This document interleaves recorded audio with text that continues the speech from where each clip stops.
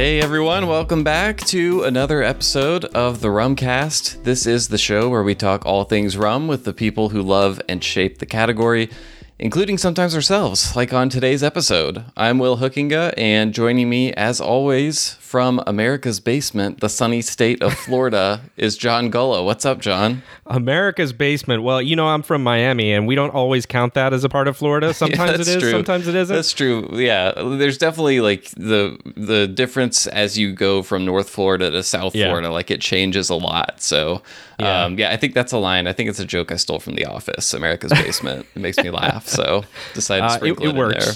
Yeah. It works, and I'll tell you what, I'm gonna stick with that right now because, Will, I have to tell you, I'm a sucker. I have to confess to you. Okay. I'm a bit of a sucker. In what way? Well, I'm a sucker for good rum. Mm-hmm. So a rum sucker? No, that doesn't sound right. I'm a sucker for good rum, and bad jokes. Yes, and bad jokes. Yes, that's also true. So, anyways, I told myself that I wasn't going to buy this bottle of rum. I've been there. And I was presented with an opportunity to buy this bottle of rum yesterday. Okay. And guess what I did? You bought it. I bought it. And I was kind of a little bit ashamed and mad at myself for doing so. Okay. Because I was like, you know, I just have a lot of this rum, and I'll dispense with the surprise now. And it's Foursquare's Redoubtable. Ah, yeah. Okay. I've just started to see that popping up in my market. Yes. I think I know where you're coming from with that feeling of guilt, but walk me through it. Walk me through the emotional journey that went along with this purchase. So, first of all, I have probably 15 or so bottles of Foursquare rum in my collection. Really? 15? There's it's around there. I haven't counted, but there's a good amount now because I love Barbados rum, and yes, they are all open. Okay, every single one. Okay, I do not hoard any of those. In fact, I probably open them as soon as I get home every time. I do the same thing, which is what happened last night. I see posts like, you know, in forums and stuff from people who are like saving this one for a special occasion, and I'm like, I have literally never been able to do that in my life with anything. Actually, the only bottle right now that I could say I'm saving for a special occasion is one that I don't have in my house because I had to have it shipped to your house because it was coming from Europe.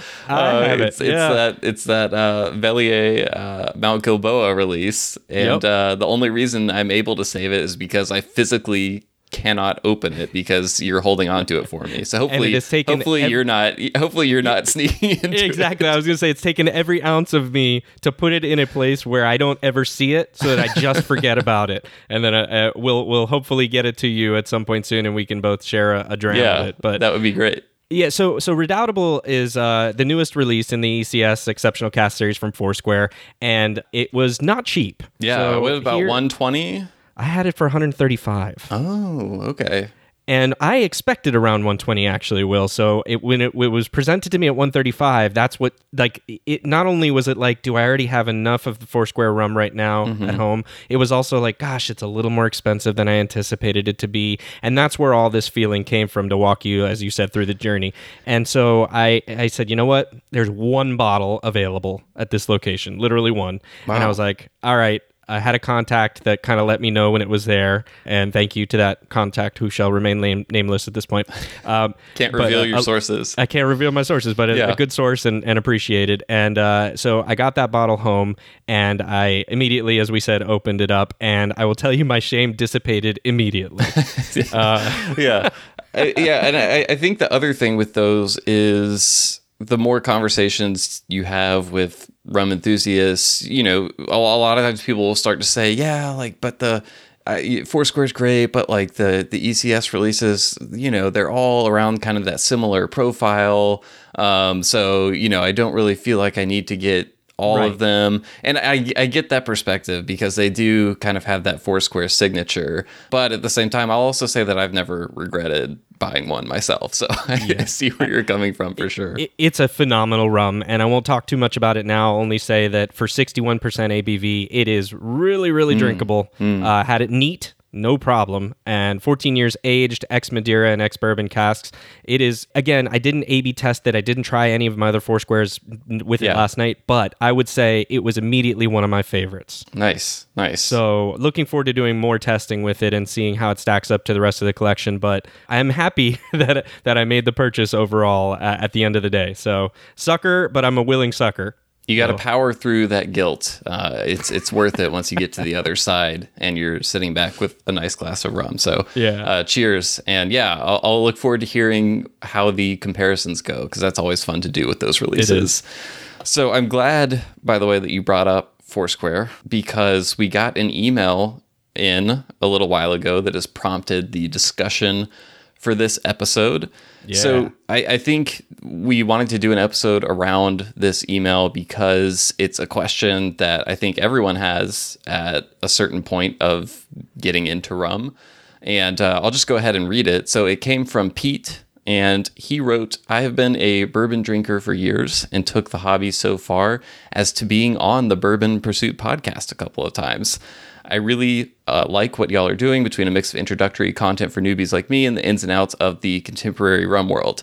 Any advice for a true novice when it comes to rum? I hear you guys recommending something amazing, I hear you guys recommending some amazing rums, but the selection at my local Total Wine isn't always great, and I'm not quite ready to commit to a $100 bottle. Ever thought of a Rum 201 episode for the refugees of the bourbon world?"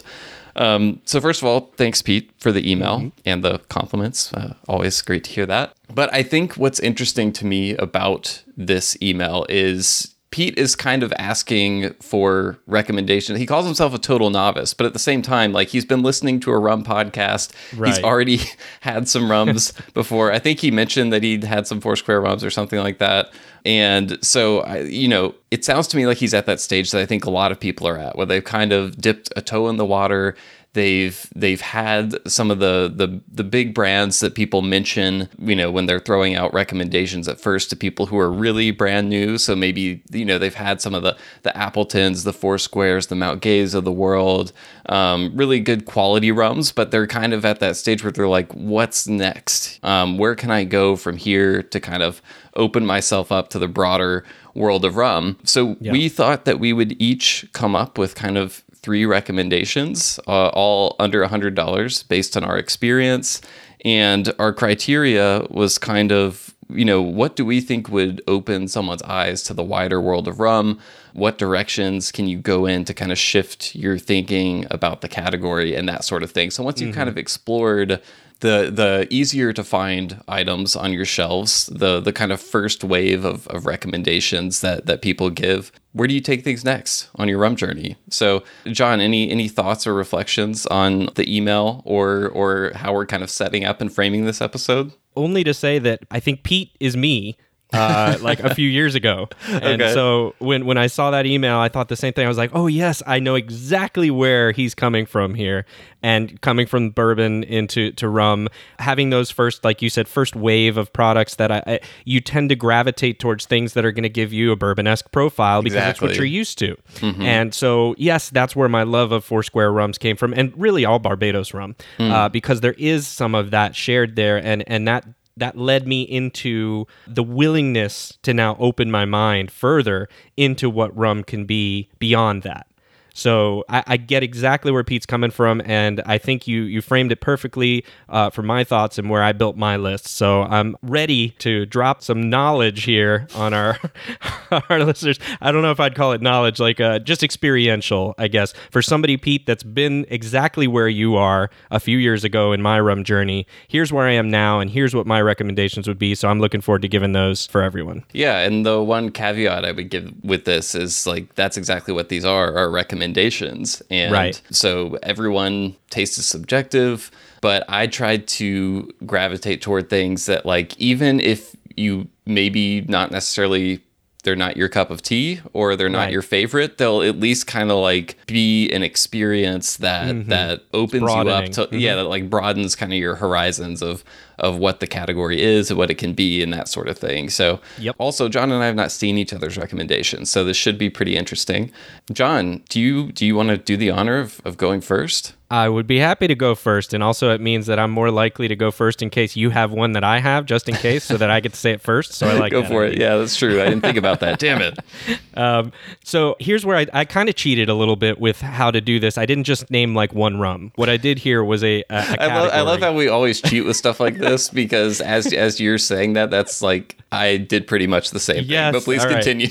All right, good. Well, it's our fucking show, so we can do that. So number 3 for me is multi-country blends. Wait, hold on a second. You said number 3. So are you doing like some kind of reverse countdown or something? In all honesty, thank you for bringing that up. I guess I was doing reverse countdown, but it really doesn't. The order for me of these top 3 doesn't really matter. Okay. I'm not rating these above. Yeah. So the first pick of the 3 would be a good way to say this. Okay.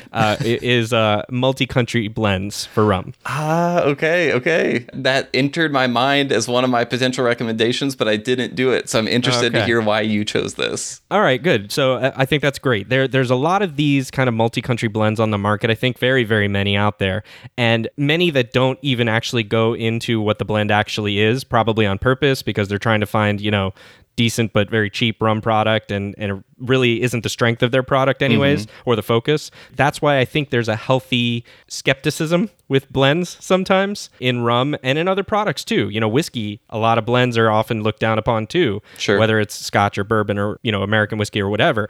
But I think there are some really, really great ones, and here was my point with this. Now that your heads from your bunghole with regards to rum at this point, you can more successfully dive a bit into these multinational rum blends that are the good ones that you can identify, and then help you to expand that rum can be really great blended in multi-country blends, and I think worthwhile to explore. And that's probably not where you've started. As we mentioned before, Pete especially, is probably not where you started. So here's what I wanted to give, and I'm just going to name a few here. I'm not going to talk a lot about each of them, but just to give a few examples.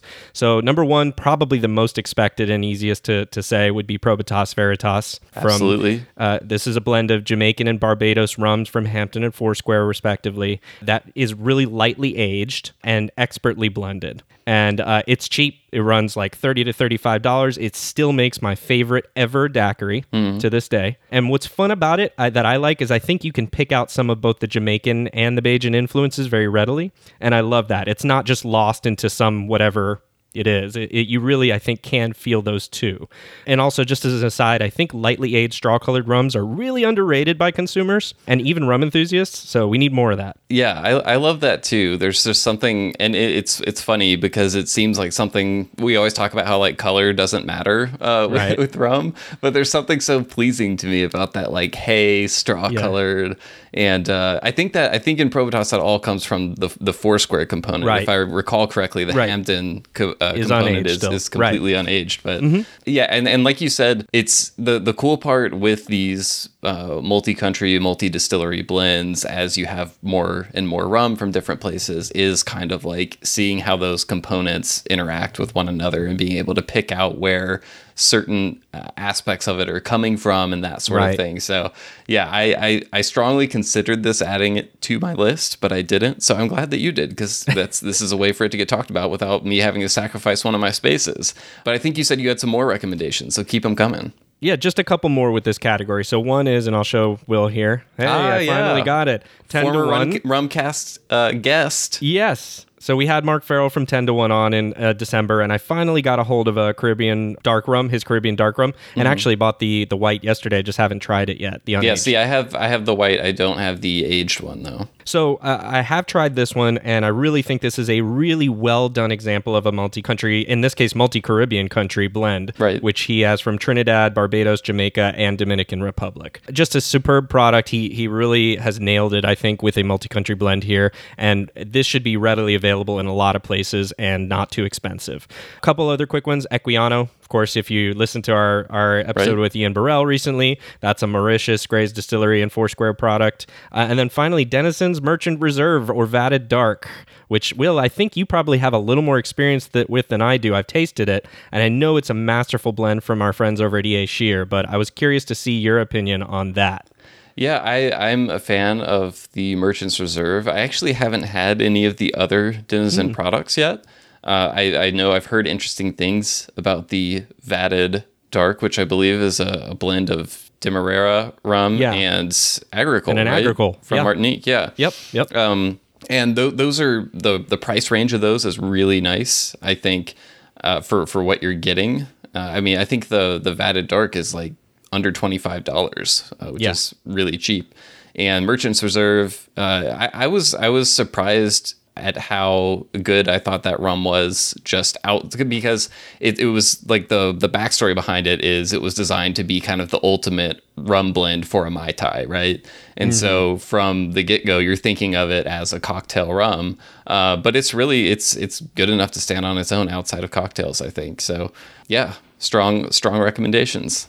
Awesome. I really enjoyed the taste of it that I got, and I was like you, surprised at it really does stand up on its own, and it's a really great product at a really great price. The only thing I wish, it does have a screw cap. I'm not a fan Don't of be screw such caps, a cap Will. elitist. Come on, the screw cap is fine. Like it's easy. I know you don't get the satisfying pop sound and whatever, but I'm about to recommend some screw cap rums. So Well, you're screwed. But I get it. But I don't know. There's some perceived value to me in my brain that I cannot let go of with screw cap versus corks. That just, honestly, you could probably charge $10 more for that rum if it had a cork in it. So maybe it's best that they keep it a screw cap and keep it at the price it is. I am fine with that. I would trade a cork for $10 off of a lot of rums.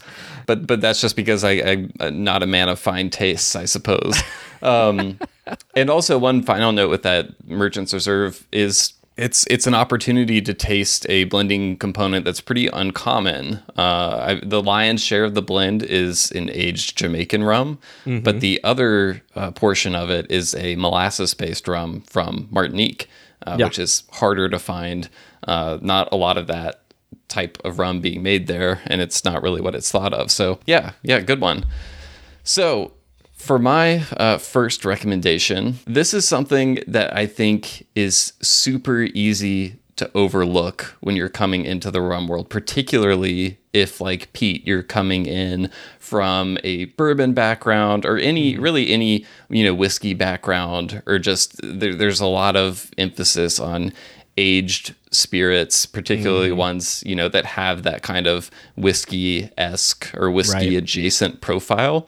So what I'm recommending is, again, kind of like you, a category. I want to recommend Jamaican white overproof rums. Yeah. I said, I think it's really easy to overlook these when you're getting into rum. You kind of go straight past them. You go to the aged Jamaican rums, the aged Barbados rums, etc. But number two, I think when people become more curious about unaged rums, it can be easy to kind of get drawn toward the more boutique offerings out there, the Habitation Velier releases.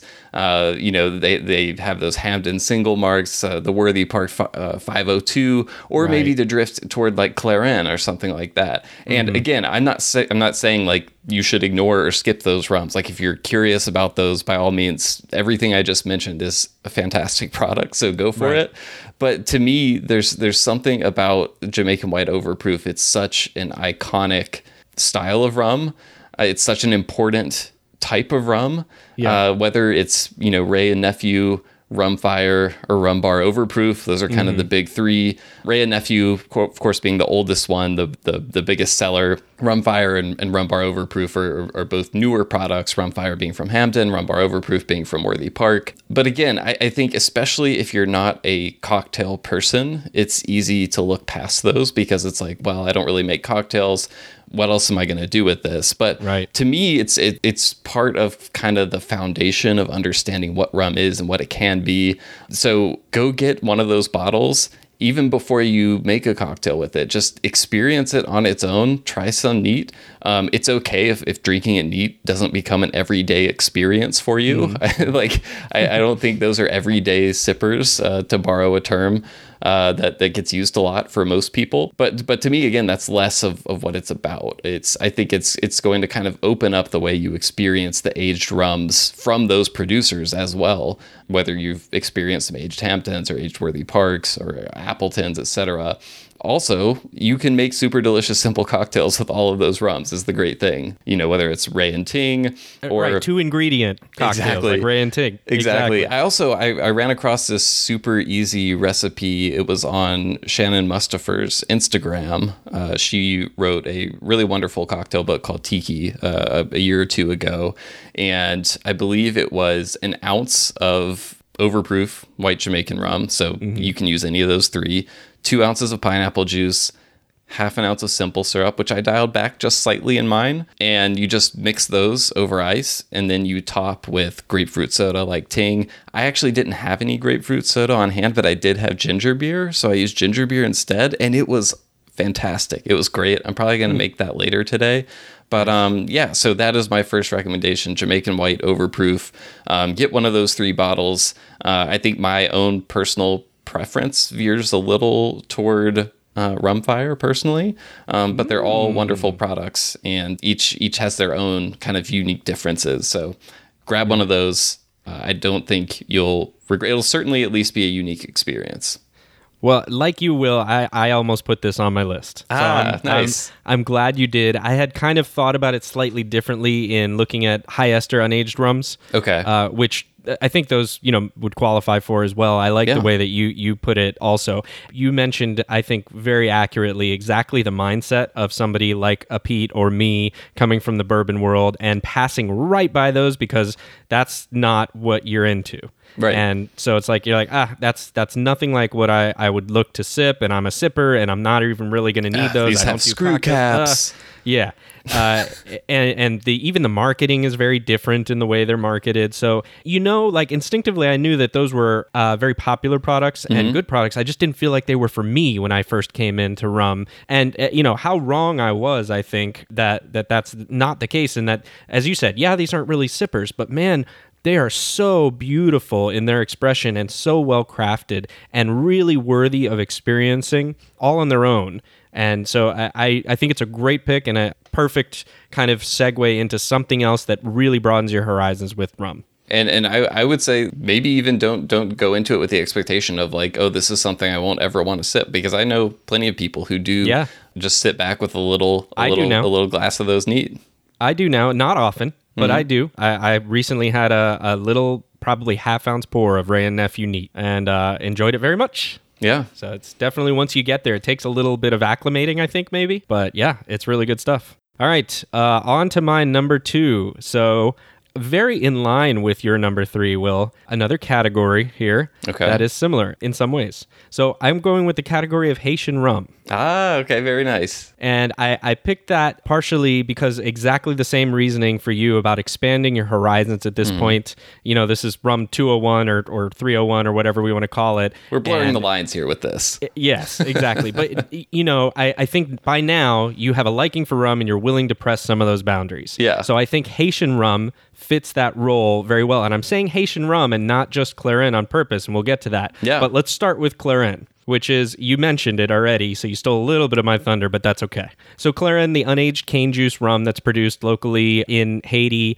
which it's produced in such a way that the terroir and the cane is really featured in the rum. Absolutely. So it's a bit raw and a bit wild, but maybe in all the best possible ways. When I came from bourbon, where I thought a lot of rules, and I stuck mostly when I came into those molasses aged rums like we talked about, that reminded me of the bourbon profile, I finally got to try these Clairins, and I think my brain broke. Yeah, it definitely, like, if your experience goes from aged molasses-based rums to Clairin, you really, truly start to get a sense of just how broad the category of rum is. Exactly. I did this with tasting with someone who came to the house. Actually, we're finally starting to have some visitors come back. Had somebody try some of these Clairins who was very much in a similar way with other spirits and not really as much into rum except for the ones And he was like, "What?"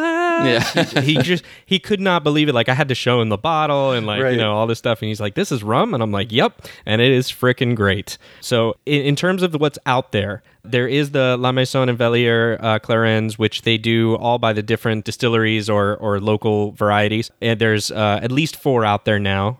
maybe coming soon as a fifth, I heard. So I can't wait for that because I have a few of these bottles now. I'm Team Sajus. Will, I don't know if you have a team. Yeah, I'm Team Saju as well. I know it's kind of, I feel like it's almost like a consensus take at this point, but I don't think so. You don't think so? I saw this on a recent thread on, I think it was Reddit, where they were talking about Clarins and people were going back and forth with like Harry Potter houses at this point, like Team Sajus and Team Vaval and Team Casimir. So yes, Sajus was one of the more popular ones, but Vaval was also very popular as well, and then Le Rocher was also very popular as well. Casimir seemed to be running in fourth, but I have that bottle, and I have to say, if I had started with it, I really like that one a lot and would have not known otherwise. It's really great also. Well, and I think what's also interesting is people I've talked to can sometimes have pretty strong preferences, either likes or dislikes, just among those four, which again speaks to what you were saying earlier of, these are coming from the same place, a lot of times produced in similar style, but the experience between them can range vastly. Yeah, the microclimates that are there where these are being produced is and the terroir is really featured. So and different cane varietals as well. Yes, and so you get to go. For me, I love going back and forth with things, and I really like all of these.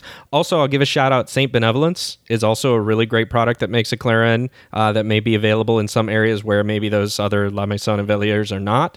All of these are under $50. They might get close to $50 in some cases, but I think really worthwhile, even for a lot of people to see an unaged rum and they think, gosh, that's a lot of money for an unaged rum. Well, maybe they do. Well, but I think the comparison you have to make is think about them the way you might think about a mezcal or something like that. And then all of a sudden you're like, whoa, these are actually pretty affordable. Right. I agree completely. And so I would urge anybody at this level that we're talking about now in their rum journey, you really need to find those. They may be a little tougher to find than some of the other recommendations we had talked about, but worthwhile to do so. And you can definitely find them online somewhere that'll get those to you. I would also throw out there real quick another new bottle I've been seeing more of around is Clairin Milot, which comes from I think the producer's name is Patrick Saint-Seurin. I'm probably butchering these kind of French pronunciations here, but I sat in on a presentation from the company that is sourcing that and partnering with him, and I haven't tasted it yet, but it was a really fascinating presentation, and seemed like another just a cool way to experience the Clarins of Haiti. Before I finish, Will, I just want to carve out a little time to also say I said Haitian rum because I also feel that rum Barbancourt is also worthy of exploration at this point and may sometimes be overlooked. I could be wrong there, and maybe people are like, of course, Barbancourt's everywhere. But I do feel like, especially with the 15-year as a sipper for $50 roughly, it's a really great product overall. And I think that those Haitian rums and that Barbancourt rum is unique. If you want to hear more about that, we did also have an episode. I didn't intend for this to run back through all of our episodes that we've talked about already, but I mean, I guess to an extent we curate the list of who we talk to, so we like that. It's informed product. Sometimes, by taste. Right. Yeah, well, and I think that can be another reason why you might overlook Barbancourt, because I think there's a lot of misunderstanding or not misunderstanding, but confusion just as to like what exactly it is. Right. Like it's a cane juice rum. It's from Haiti, but it's not Clairin. Right. It's it's really nowhere close to what Clairin is like at all. And at the same time, you associate Haiti, French speaking country, but this is cane juice rum, but it's not agricole either. Exactly. And we discussed, a lot of that on the interview that we did. So go back and check that out if you're interested in learning more. But interestingly, I just did a little kind of blind rum sampling experience for my sister-in-law and her boyfriend. And I had 4 rums out there. One was Barbancourt 8-year. So okay. I think, how many stars is that? Is that 4-star? 4-star, I think. I think so. That's off memory. Yeah. And there were 3 other. I can't remember what all else was out there, but that was their favorite of the bunch. It's tasted blind. It's a great so product. There you go. Yeah. If you're listening to our show right now, there are 6 words about rum that are likely to catch your eye: single barrel, cask strength, and no additives. Those 6 words are the whole premise of the single cask rum releases from Holmes Key, the sponsor for this episode of the Rumcast. Holmes Key seeks out the world's best rums and releases them unadulterated and at cask strength in limited editions. Check out their website at holmeskey.com to learn more about their new 2021 releases, distilled at places like Foursquare in Barbados, Demerara Distillers in Guyana, Travelers Liquors in Belize, and Clarendon Distillery in Jamaica. Also, you'll definitely want to stay tuned for more exciting 2021 releases coming up very soon. You can find out more at Holmes Key, that's HOLMESCAY.com. Now back to the show. All right, Will, what's your number 2? Okay, so number 2 for me is Demerara rum outside of the core El Dorado lineup. Okay. So when I'm thinking of like iconic places in rum or just unique, just kind of one of one distilleries and stuff like that, that distillery, Demerara Distillers Limited, is one of the first that comes to mind. The style of Demerara rum is, first of all, just entirely unique within the rum world. There's really nothing else like it. The collection of stills and history at that distillery is so incredible. You know, they have stills going back hundreds of years. The Port Morant, wooden pot still, the Versailles still, which is also a wooden pot still, the Enmore still, continuous wooden coffee column still. And it's such an interesting place. And it's funny because I think the way that people are introduced to it a lot of times is through the El Dorado brand. And when you taste those components on their own outside of that, it's almost like a completely different experience. And I think the challenge can be that it's hard to find those components, particularly if you're in the United States at an affordable price point. Right. You're normally going to find those rums from independent bottlers. Although I do want to point out that El Dorado does have a single still collection. So they're in kind of those same bottles as the El Dorado lineup, those kind of squat, short bottles with the short kind of curvy neck.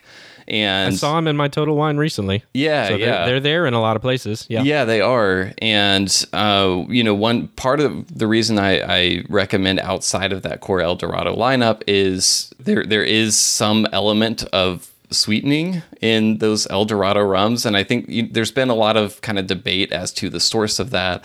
I know in numerous interviews, El Dorado has said that comes from aging with caramel in the barrels. And I think there's a variance in terms of like how much people accept that explanation or not. I don't really want to get into that debate necessarily. They have said that they're phasing out that practice. And there was actually a pretty interesting article recently on Rum Revelations that compared like a newer bottle of El Dorado 15 with an older bottle of El Dorado 15 and how considerably less sweet the newer bottle was. So all that aside though, if you can find single still expressions from outside that core El Dorado range, it's such a fascinating kind of night and day experience to go from what those taste like to what these stills kind of taste like on their own, without anything being added or being sweetened in any way. And so a few brands that you may be able to hunt down. There are some Transcontinental Rum line releases over the years. And sometimes it can be difficult to nail down exactly like which still the release came from with that line, but I wouldn't let that stop you. Just give it a try, grab a bottle if you can find one and see what you think of it. That Boutique Rum Company, which is almost exclusively distributed in Europe, but it's possible to get your hands on some of those releases in the US.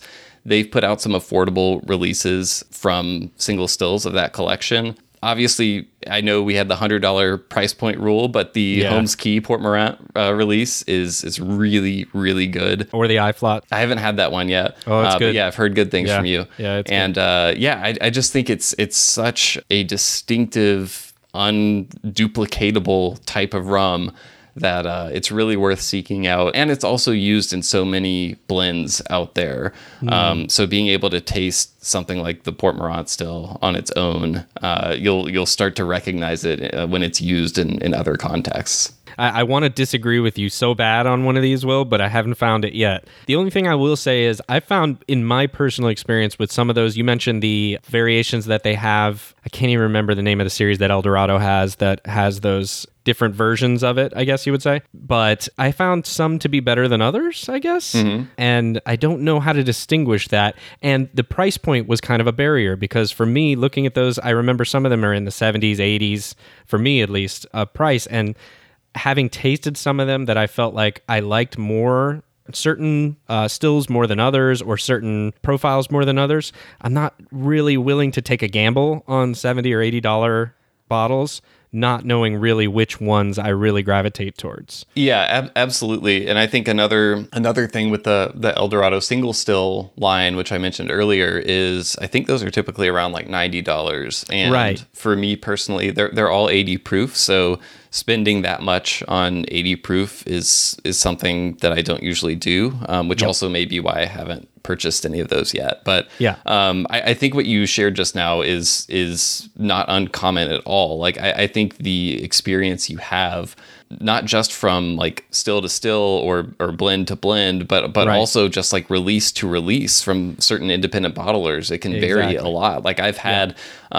samples of some of those transcontinental releases that I was like, this is okay. Like it's not blowing my mind or anything. Right. And I've had other ones that I like are incredible. So I think that's kind of the mindset I would go into it with, is just like, this is such a unique place and it's hard to get a hold of tasting it in that context sometimes. To me, it's worth it to just be able to try it, even if I'm paying $60, $70 for something that might not end up being my favorite, just being able to have some idea of what that overall profile from the distillery is like is like it's like a notch on the rum knowledge belt, I guess, just being able to have some idea of it. And sooner or later you'll probably come across at least one that really stands out to you. Oh, I remember what it is. It's the single barrel. So it's discontinued now, but El Dorado had a single barrel, like tall bottle that was from one still as well, because it mentioned it had different ones, and on the label I believe it said what it was from. But yeah, those single barrel releases is what I was thinking of, and I don't know that you can get a hold of those as much anymore, but I do know there's some dusty bottles still around, because I've seen them floating around online, some pictures. People will ask, what is this? I've never seen it before. And those are still on the expensive side, but if you see them, you probably want to grab them at this point, because those are not coming back. And that's kind of a piece of rum history. No additives as well to that. So that's an interesting one to maybe also fits in that category. All right. So what do we have at number 3? Okay. So my third pick here, I'm rubbing my hands together right now because I know that this one for Will is going to be interesting. All right. Ready, Will? I'm ready. American rum. Oh, wow. Okay. I feel like I beat you to it a little bit. No, I wasn't going to be that guy. Oh, okay, fine. Whatever. You already are that guy, really, Will. I'm going to talk a little bit about American rum here, and then I'm going to rely upon you to give the depth of knowledge because I know you have it. Go for it. So here's what I'm thinking about specifically with American rum. So I'm kind of actually in this category, I'm whittling it down quite a bit. I'm talking about single cask or barrel finish / secondary maturation American rum products. Okay. Why are you gravitating specifically to that? Well, so I think it fits with our theme. So it's not that you can't grab a bunch. There's some really great American rums out there. And honestly, if you haven't explored those at this point, you really should. So we can just stop there and say that that's one of them. But what I'm pointing out here for people that are at this stage of their rum journey is you can find some really interesting single cask variations or barrel finish variations of American rum products that are not too expensive, that really allow you to get into almost exactly what you were talking about with the Guyana rums. You get a better appreciation for a specific distillery in a way that you can't otherwise do when you start to explore some of those variations in a tighter way. So here, I'll give you an example of what I'm thinking of. Privateer's Distiller's Drawer series. Okay. Yeah. So those may be a little more difficult to source, but I know they're out there. And again, I know like places like Sealbox, Sarasota Liquor Locker, Astor Wines, and others do have those available still. Many of the releases, I think there's over 100 different ones now that they've done over the years. Many of those are no longer available, but there are some out there that are still available. I haven't tried a bad one yet. I do think some are better than others, but that's going to be subjective. But what I love about the Distiller's Drawer series is that they're experimental.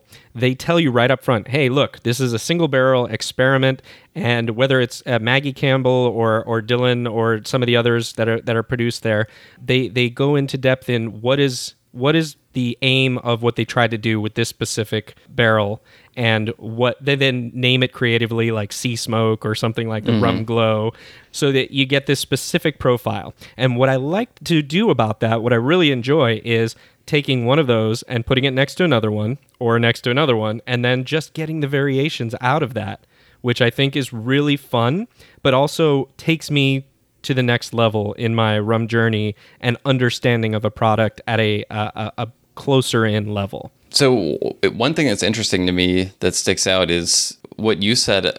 I feel like I hear the opposite a lot in terms of cost and affordability. You know, people speak a lot of the craft tax with American rum producers, just because, you know, a lot of times these are very new, young distilleries. So they're releasing aged products that are typically significantly younger than what you can get out of the Caribbean or, you know, other places that have been producing rum longer. And so a lot of times there's a little bit of sticker shock in terms of what you're getting.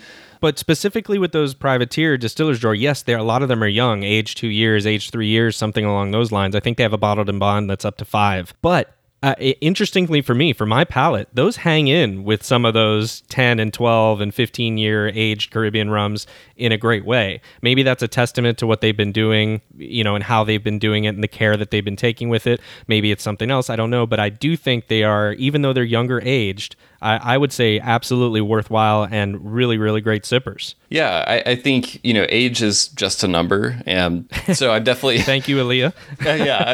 I'm not trying to say that, like, you know, I think what they're charging is too much or anything like that. I mean, a lot of times it comes down to economics of running a distillery. Like, it's tough. And the whole reason I pointed out, like, saying I didn't want to be that guy is just because, you know, many listeners will know I run a newsletter called American Rum Report. So I write about the American rum category a lot out of curiosity and interest, and just trying to make it easier for people to explore, because there's so many producers in the U.S. that are making rum. It's interesting because there are so many producers, but at the same time, from a volume perspective, it's not like the United States is from a craft distillery perspective is making in terms of volume more rum than other places. Of course, that's leaving out you know, like Bacardi, for example, which is in the United States because Puerto Rico is part of the United States, and places in the USVI and stuff like that. But so obviously I share the enthusiasm, and I definitely think it's a region worth exploring. But I don't know. I think a lot of times people's impression is, because I have the American Rum Report website, that I think like American rum is the best and it's like better, you know, America, you know, that kind of thing, which is totally not my view at all. I you know, just wanted to write about something that's close to me, and I do think there are some really, really super fascinating stuff going on here in the United States. So definitely co-sign on that. You mentioned Puerto Rican rums, which was the other one that I was going to mention here that falls into the same thing, which is, I'll just give you another example, Don Q or Don Q, depending on how you want to say it. Yeah. They have their line of a vermouth finish and a sherry cask finish. And some single barrel stuff. Yeah, the single barrel, which I have the 2005 and the 2007, and I believe there's a 2009 out. Those are all very good priced, pretty readily available. And again, what I feel like is the important piece here is not only that you're exploring American rum, but that you're exploring the derivations or the uniqueness, branches, whatever you want to call it, of a similar distillate profile. Or the same distillate, and what happens when you now put it into different barrels or do different years and different batches and things like that. And I think that's where my brain goes to when I say, where are you jumping in your next piece of your rum journey? It's there. It's how do you now gain a closer in understanding of what a distillery can do, and that's how you do it. And I think American rum is a great place to start with that. There's plenty of others, of course. There's Panama Grander does this.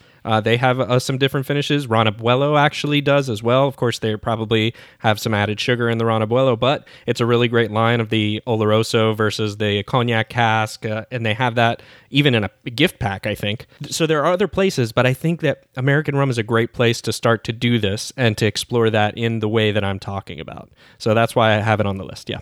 Well, and also to go off of that, one of the things that's interesting to me about the category is that when you are consuming something from a distillery that is relatively new, so like 15 years or younger, a lot of times they're having to try lots of different things and making quick changes on the fly. They're kind of rapidly evolving, right?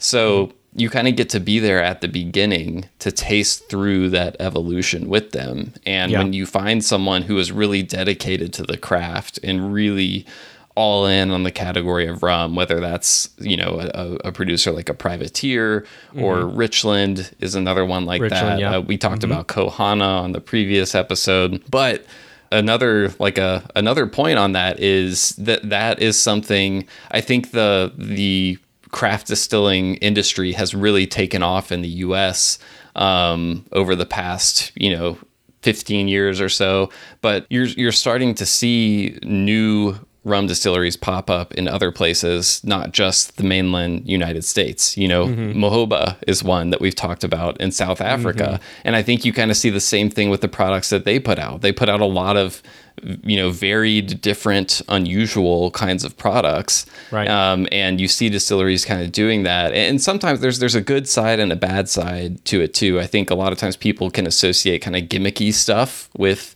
craft distilleries, craft brewing as well. You see stuff that's like, experimentation just to like try to do something weird and something nobody's done before. Yeah. And it doesn't always, necessarily come out good, but I do think that's something really interesting. And also you're starting to see more of that craft distillery movement in Puerto Rico as well. I've mentioned San Juan Distillers before, which is growing sugarcane, doing fresh cane juice rum down there. It's really fascinating how they're doing it. They're super dedicated, all in on rum. Frank Ward they brought Frank Ward in to help them out and consult with them. So they're kind of coming to it. They are serious. Yeah, exactly. So I think there are some exciting things to experience in that respect. And to kind of transition into my third recommendation, because it bleeds into that one a little bit. But I was going to recommend rum from a place that you don't typically associate with rum. And so there's a mix of that. There are plenty of places that you don't necessarily first associate with rum that have been around for a while and have a long history. There are also ones with more recent histories or revived histories, like the US, for example. Right. But then you also have the Fijis, the Australias, the Africas, for example, where it's you don't know about it just because we're ignorant to things going on in kind of far-flung places where that aren't distributed as much in the United States, but are becoming a little more accessible over the years. But I think all of those places, what's cool to me about those experiences is they're eye-opening. A lot of times you're just like, wow, I didn't know A, that this was being made here, and B, that it had this long history of being produced here, just like in the episode we did on Australia with Steve McGarry. And again, or Paranubis in Mexico. Exactly. That fits the bill exactly. Yeah. Mexico. Exactly. Yeah. It's not like people just started making rum there. Just like Francisco told us, Jose Luis, his family goes back 3 generations of making aguardiente de caña in Mexico. So, and there's just something to me that is so cool about experiencing that for the first time and being like, wow, not only is this just like a new kind of unique profile in terms of flavor, it's also just like, I didn't know this was going on. I didn't know there was all this history. And, people talk about rum being the most diverse spirit, the most global spirit. And those are those moments that I think contribute to that feeling of just how broad the category is. So that would be my final one. And again, it bleeds into yours a little bit. It's almost at the point where it's like wherever you are in the world, you could just find somewhere that's local to you. Because like I said, even in Europe now, I'm seeing, I feel like, announcements of new rum distilleries almost every week. And, while I wouldn't say that's like the best place to start with rum, I would definitely kind of go to like the cradles of rum before. But there's something really fun and interesting about just being able to like look at the place down the street and get to know their story and how they're trying to bring their own perspective to rum and how they're figuring out their style and that sort of thing. It's cool. It's interesting to me. Rum is the global spirit, right? At least that's the way I see it. Rum is the global spirit. Bourbon tends to be very categorized into a certain specific section of the United States. So it's really opening that up, and as you're experiencing your rum journey, you're broadening into an entire world of options. And many of those, to your point, Will, are well known to start with, whether it's in the Caribbean or some of the other ones that make a lot of rum that we are well known. But there's so many out there that, even you and I, Will, we get we talk rum a lot, obviously, and we still get surprised. Oh, totally. By they're the Japanese rums and the Okinawan rums, and there's one in the Netherlands now, and in Scotland even that's Rummy making Club. Rum. That's the one in the Netherlands, right? Yeah. And Scotland is ninefold, I think, I want to say. And then Japanese, 9 leaves. And Okinawa has core. All of these I haven't tried or haven't been able to experience yet. But I know that they're, from what I've heard, seen, and talked to people about, they bring their own piece to the conversation. So this isn't just like vodka. When I think of vodka, I know there's probably slight variations of vodka, so I don't want to be too glib. But like vodka's vodka, for the most part. It's like the goal is just to like be like a spirit that you don't taste. But when you're talking rum and you're talking about all these different countries and the difference in climates and terroir and cane varieties and processes and stills, and there's so many variables, as we've talked about before, that it's such a cool thing to be able to explore the entire world worth of this global spirit. So a great recommendation and a pretty seamless transition there. Almost like we planned that, and I swear we didn't in our list, but yeah, that flowed really well. Yeah, and I just want to reiterate, I'm just constantly reminded that I'm just scratching the surface, right? There's so much to explore.